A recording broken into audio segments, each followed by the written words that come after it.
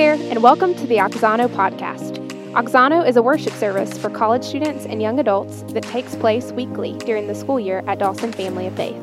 If you're ever in Birmingham, Alabama on a Tuesday night, we hope you'll join us as we worship through song, prayer, and the Word. Thanks for listening.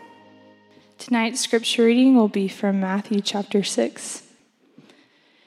Do not lay up for yourselves treasures on earth, where moth and rust destroy, and where thieves break in and steal. But lay up for yourselves treasures in heaven, where neither moth nor rust destroys, and where thieves do not break in and steal. For where your treasure is, there your heart will be also.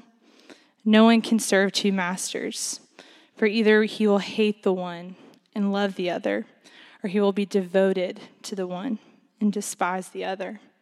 You cannot serve God and money. I'll say, this is the word of the Lord, and you'll say, thanks be to God. This is the word of the Lord. Thanks be to God.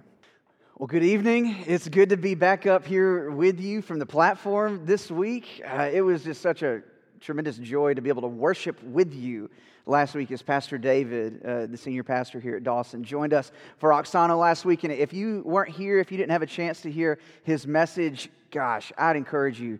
Go back, Oxano podcast. You can find it on Spotify.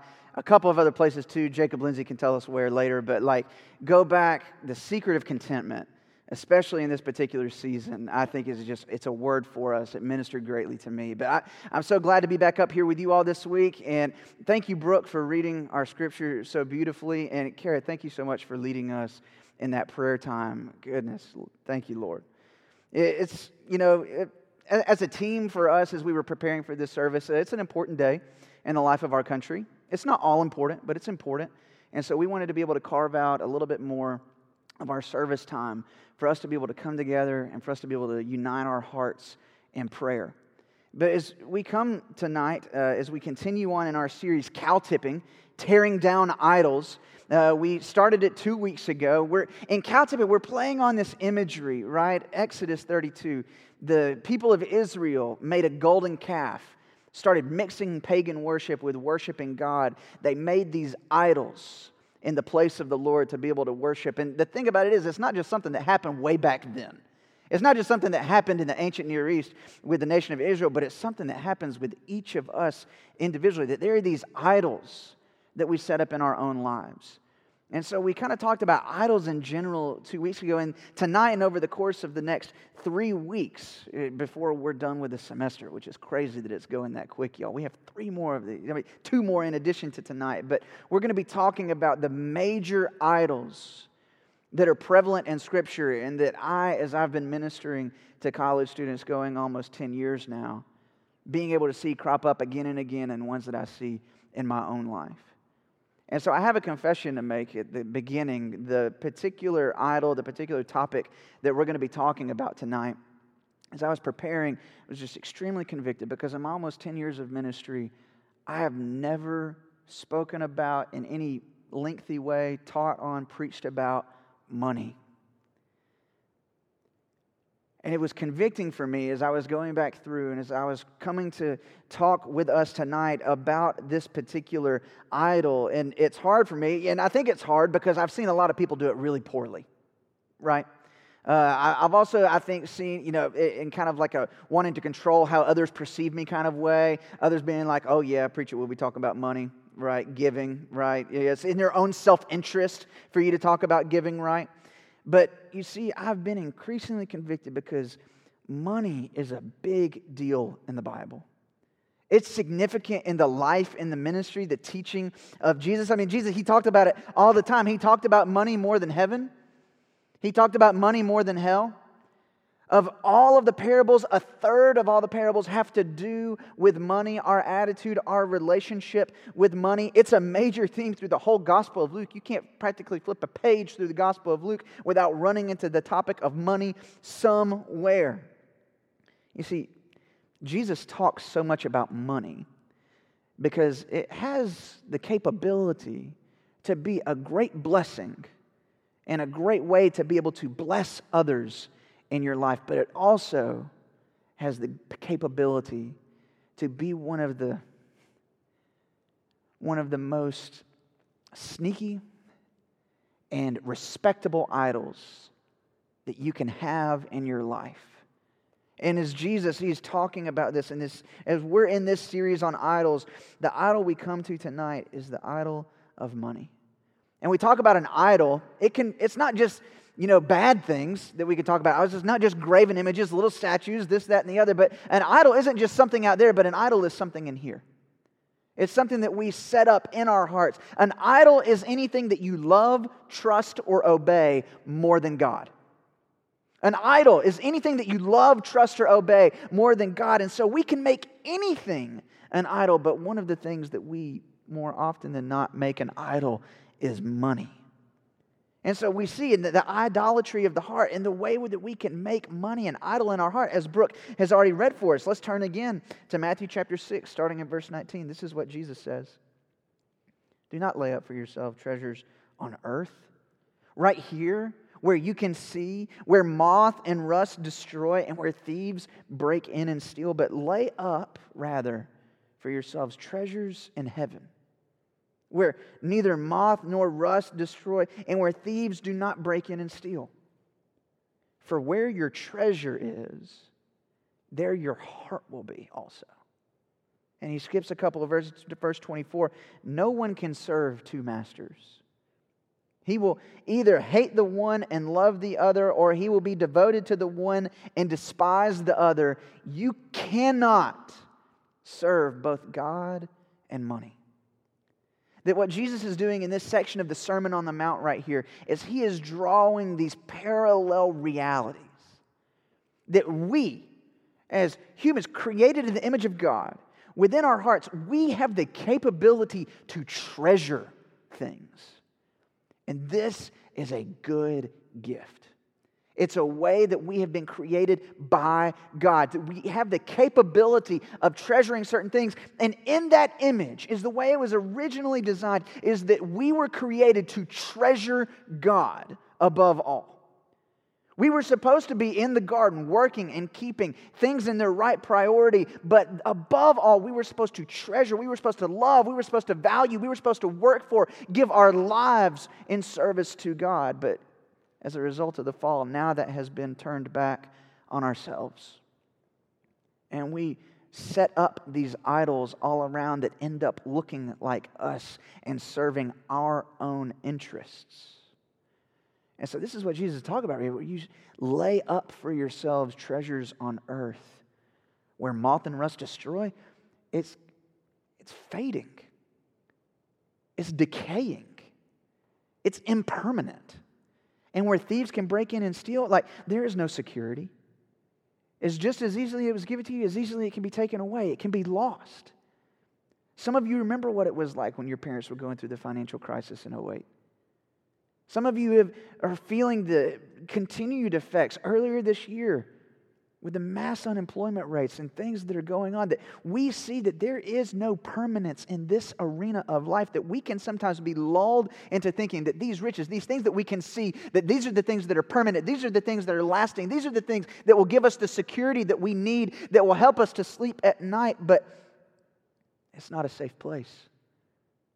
It's not a safe place for a heart. It's not a safe place to lay up treasures, but instead we are to put up treasure in heaven.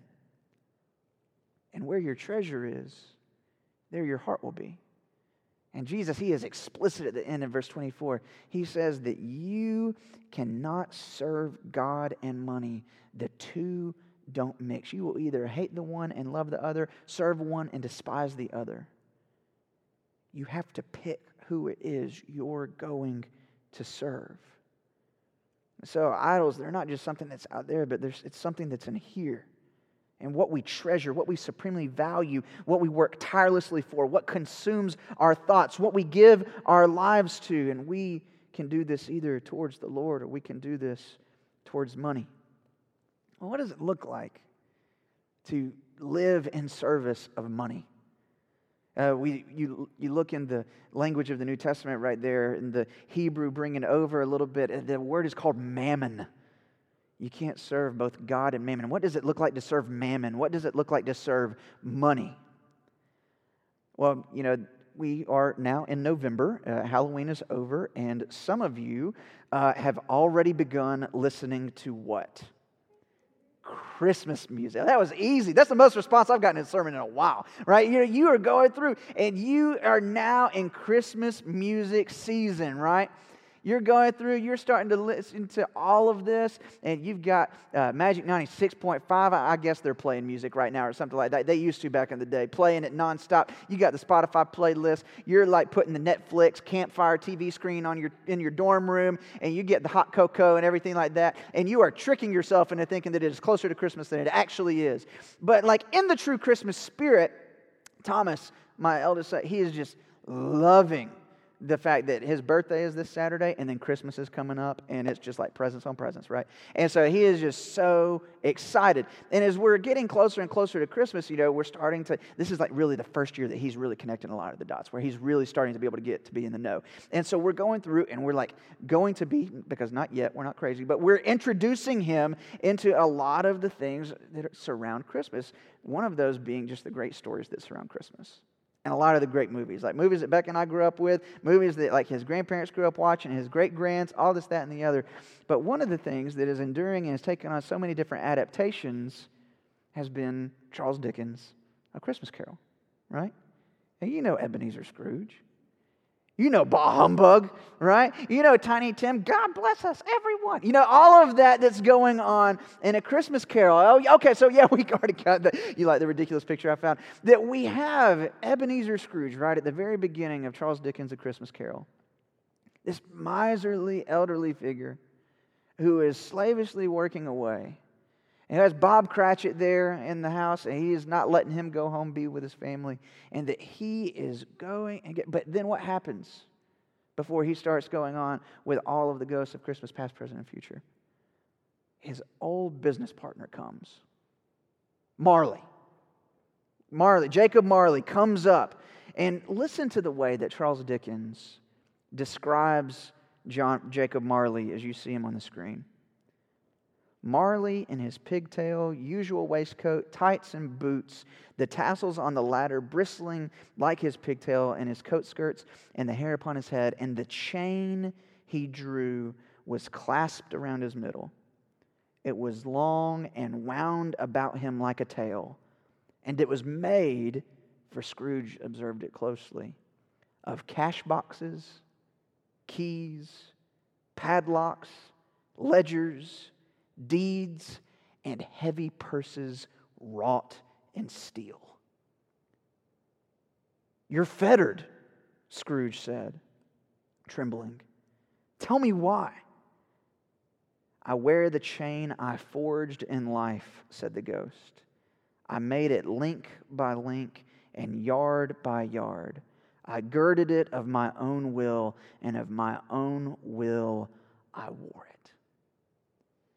You see Jacob Marley right here in the chains that he's wearing. It's not just links, but it's the cash boxes, the ledgers, the deeds. And what Charles Dickens is trying to show for us in this dramatic fashion is that Jacob Marley was chained to these in life, and they only became visible in his death.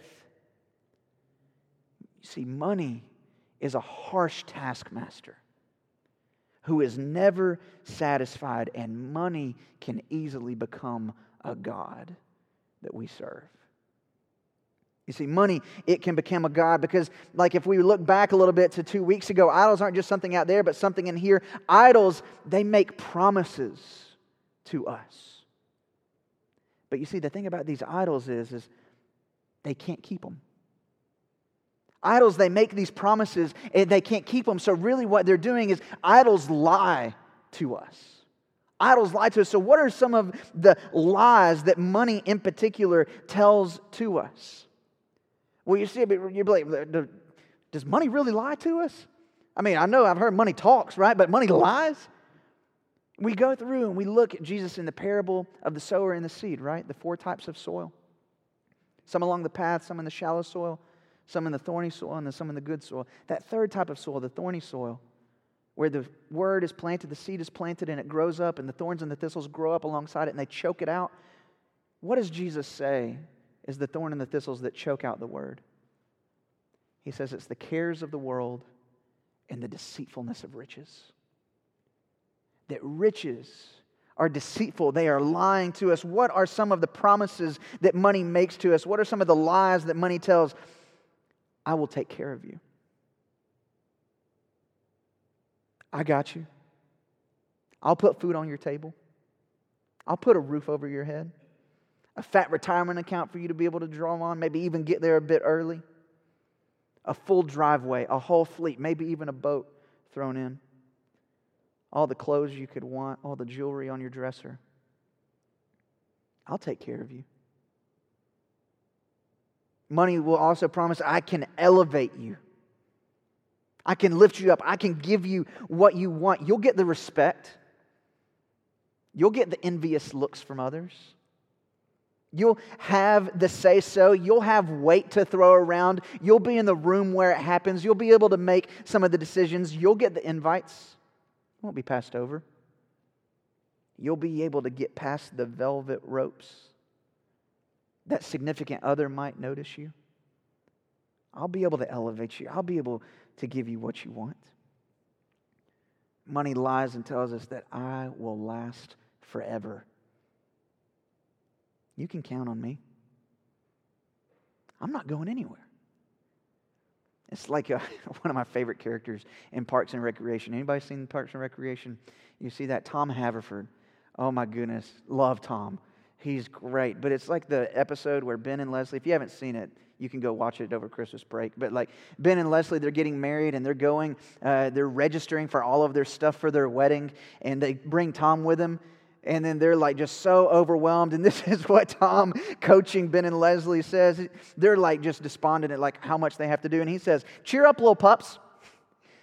Registering for your wedding is the most important day of your life. Love fades away.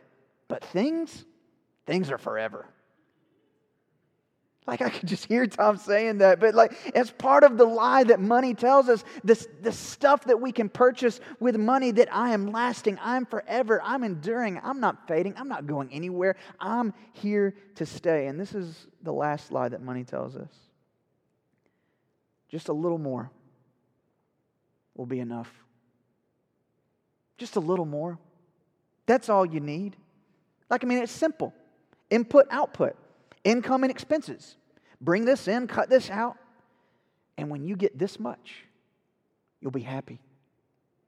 When you finally get to this figure, when you finally get to this salary, when this much is accrued in your bank account, when you have this much in retirement, when you have this much invested, when your stock prices hit this, then you'll be happy. But you see, these lies, they blind us. Because money talks. And when it talks, it lies. It deceives us. It's like Tim Keller, the Presbyterian pastor in New York, I quote so much. He says, when money takes hold of your heart, it blinds you to what is happening. It controls you through your anxieties and lusts, and it brings you to put it ahead of all other things. You will either serve God or you will serve money. And we see this in a concentrated way in the person of Judas Iscariot, don't we? That we see Judas having the choice, serving God or serving money. He was the treasurer. He was the keeper of the money bag with the disciples. And what does he do? He betrays the Son of Man into the hands of the Jews for what? 30 pieces of silver. That in this moment we see he has the choice to serve God or to serve money, and he chose money. And we see it in a heightened way here, but we all have this choice before us. And some of you are like, Blake, I'm a broke college student, man. I'm a broke grad student. I just have got like an entry-level position right out of school. I don't know what you're talking. I don't idolize money. It's not a problem in my life. But you see, this is one of those things. I hope you don't check out on me. Because this is not just for someone else to hear. This is not just for you maybe to file away and come back to later. You don't have to have money to idolize it. You don't have to already have it in your account. You don't already have to have the fat stacks of cash to lust after them time and time again. You see, what are we to do with this idol? Well, it's the same thing we said 2 weeks ago. You have to ID the idol. You have to tear it down. And then you have to replace it.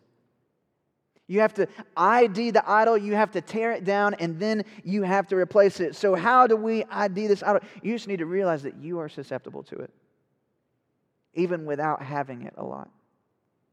That if you are looking at it in love, you love it, you are trusting in it, or in the prospect of having it, and you are obeying it, you are doing whatever it takes to be able to get more of it, you have to see what impulses are there, what drives your decision making. Why are you pursuing what it is that you are pursuing? You have to identify the idol, the fact that it's there, and that it could be in your heart. But then what are we to do? We're to tear it down. And we talked about 2 weeks ago that you have to either tear it down in the presence of your life or the prominence of in your life. There are some idols that we can take out, that we can remove completely, cold turkey, get it out of there. But there are others that we can't, right?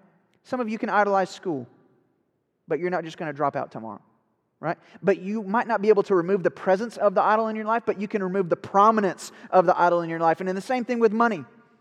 I'm not saying that you've just got to go back to like trade and barter system and everything like that, right? That you can no longer use money, and it's like, yes, corn shortage, told you, like all this other kind of stuff. That you right here are not having to do that, but what you can do is you can remove the prominence of it in your life. Because you see, the thing about it is, the Bible doesn't say that money is the root of all evil.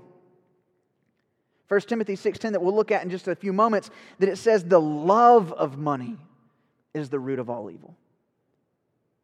It's all in how we use it. And so after we identify it, after we tear it down, then we must replace it. Because if we just remove the prominence of money in our lives and we don't replace it with anything else, it will just grow back. You cannot serve God and money. So serve the one who can keep promises and who speaks the truth. Because you see, all of the lies that money tells, Jesus speaks a word of truth.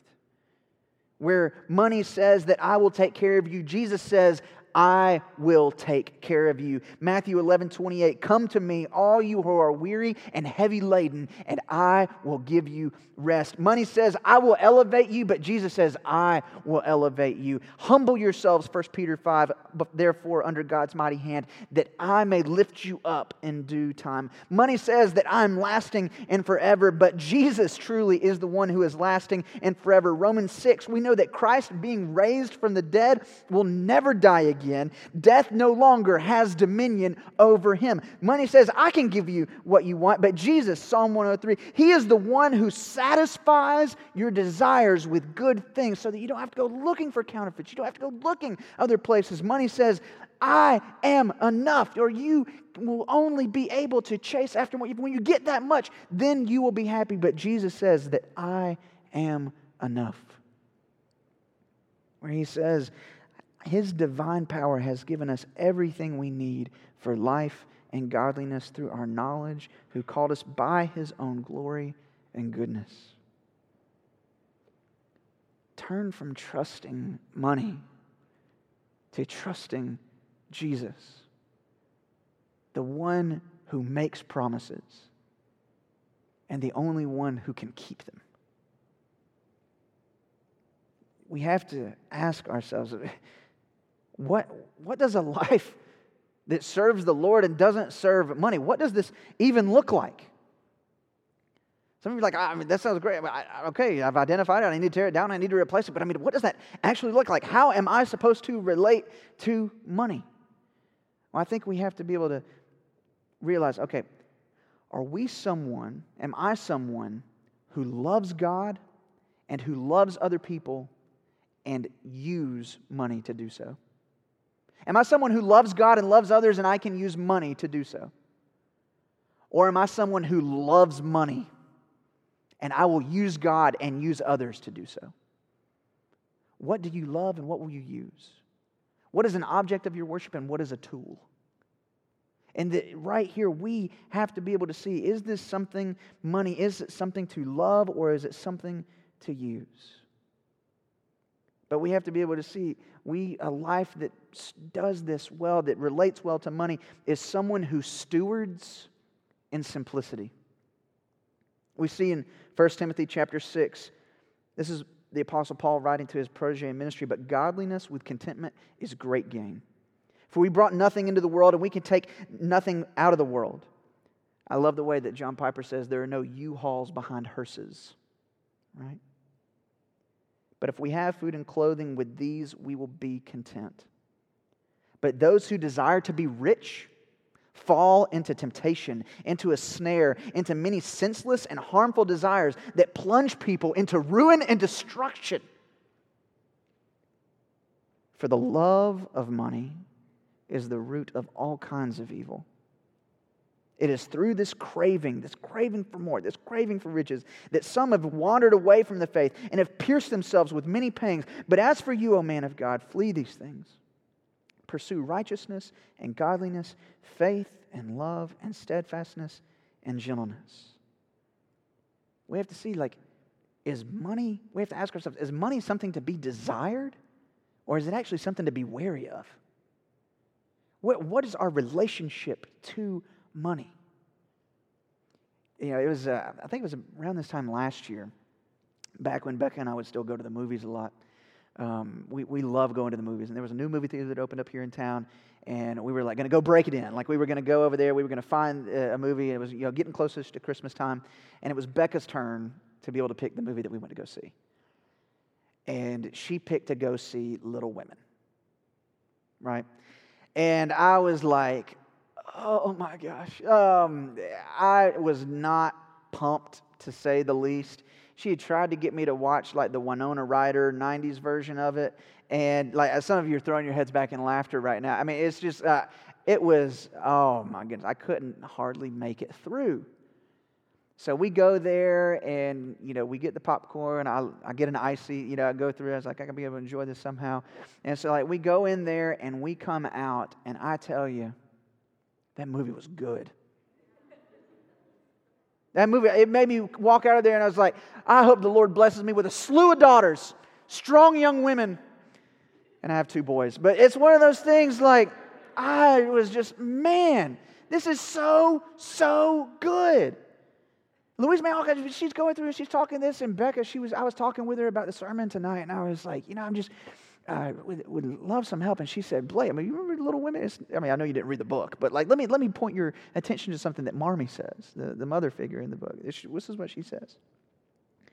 Money is a needful and precious thing, and when well used, a noble thing. But this is her talking to her daughters. I never want you to think it is the first or only prize to strive for. I'd rather see you poor men's wives if you were happy, beloved, contented, than queens on thrones without self-respect and peace. That when we have this right relationship with money, that we can use it as a tool to love God and to serve other people. And if we don't see it as an end in and of itself, where we can gather it together, we can just accumulate, focus on getting more and more, but we can see it for what it truly is. That's what a life well lived in relating to money looks like. Well, this is also what it looks like to love God and to love others, is we give generously to those who are in need. Because you have to think through this, is this money? Is this mine? Or is this the Lord's? Because some of us, when we think, oh, well, this money's mine, I earned it, I got this job. I sweated over there. I came up with this idea. I got that promotion. I got the degree. I did everything that put in. If this is my money, then it's a whole lot easier to justify keeping it and hoarding it for yourself. But if it's the Lord's money, who empowered you and opened the door, made you be able to walk through those, and giving you the abilities to be able to go there, to think, to act, to progress, to do this, that, and the other, then we don't get to determine what it is we do with it all the time. That we can live open-handed instead of with clenched fists. I still remember it was a small group that Becca and I were in a few years ago back at our church in Georgia that we were a part of. And there was a couple in there called the Latimers. Eric and Chelsea, they'd only been married for a couple of years, but I was so blown away by the way that they structured their budget. We were talking about something unrelated, and the subject of tithing came up, and Eric was actually saying, he wasn't saying this in a humble brag way, but he was talking about how they have a line item in their budget where they set aside money every month over and above what they give to the church for them to be able to be generous and to love other people well. That wasn't an afterthought. That wasn't just something that like, oh, we'll take it on case, but like they were actively setting aside, creating the space, and having eyes for people and how they could use money to love and serve their neighbor, and by extension, love and serve their God. This is what it looks like to give generously, to live with open hands instead of clenched fists. And then lastly, having the right relationship with money and using it in your walk with Christ is to give generously to the church. Yes, I could be accused of acting in my own self-interest for encouraging people to give to the church, but I'm willing to risk that. And for us here in the New Testament era, as the Holy Spirit is empowering us, people are like, well, do I need the tithe? And it's like, well, the 10%, right? That was what I was taught growing up. Starting from an early age, 10% of everything. Like people come in and asking, do I have to give 10%? I was like, no, you don't have to give 10%. But for us in this day and age, I think a lot of times we see 10% as the ceiling, when really 10% is the floor. That for us to be able to give with generous hearts, God-loving, a cheerful giver, that we will give to the work of God in the local context, and we give offerings over and above, but we have been given money to steward. And a way that we can use that money is to show others that it is not our God. That we do not serve this. It was this past week, Kara, I was walking down the hallway. I see girls meeting with Kara all the time. I absolutely love it. Being able to see her office is way, more clean than mine and all that kind of stuff. And just has this comfy couch in there and all that kind of stuff. So, yeah, people are nodding their heads. They're like, yeah, and then they see my office and it's like a crazy person works in there. But there was someone in there meeting with her this past week and got done meeting, and Kara said, that was such an encouraging conversation.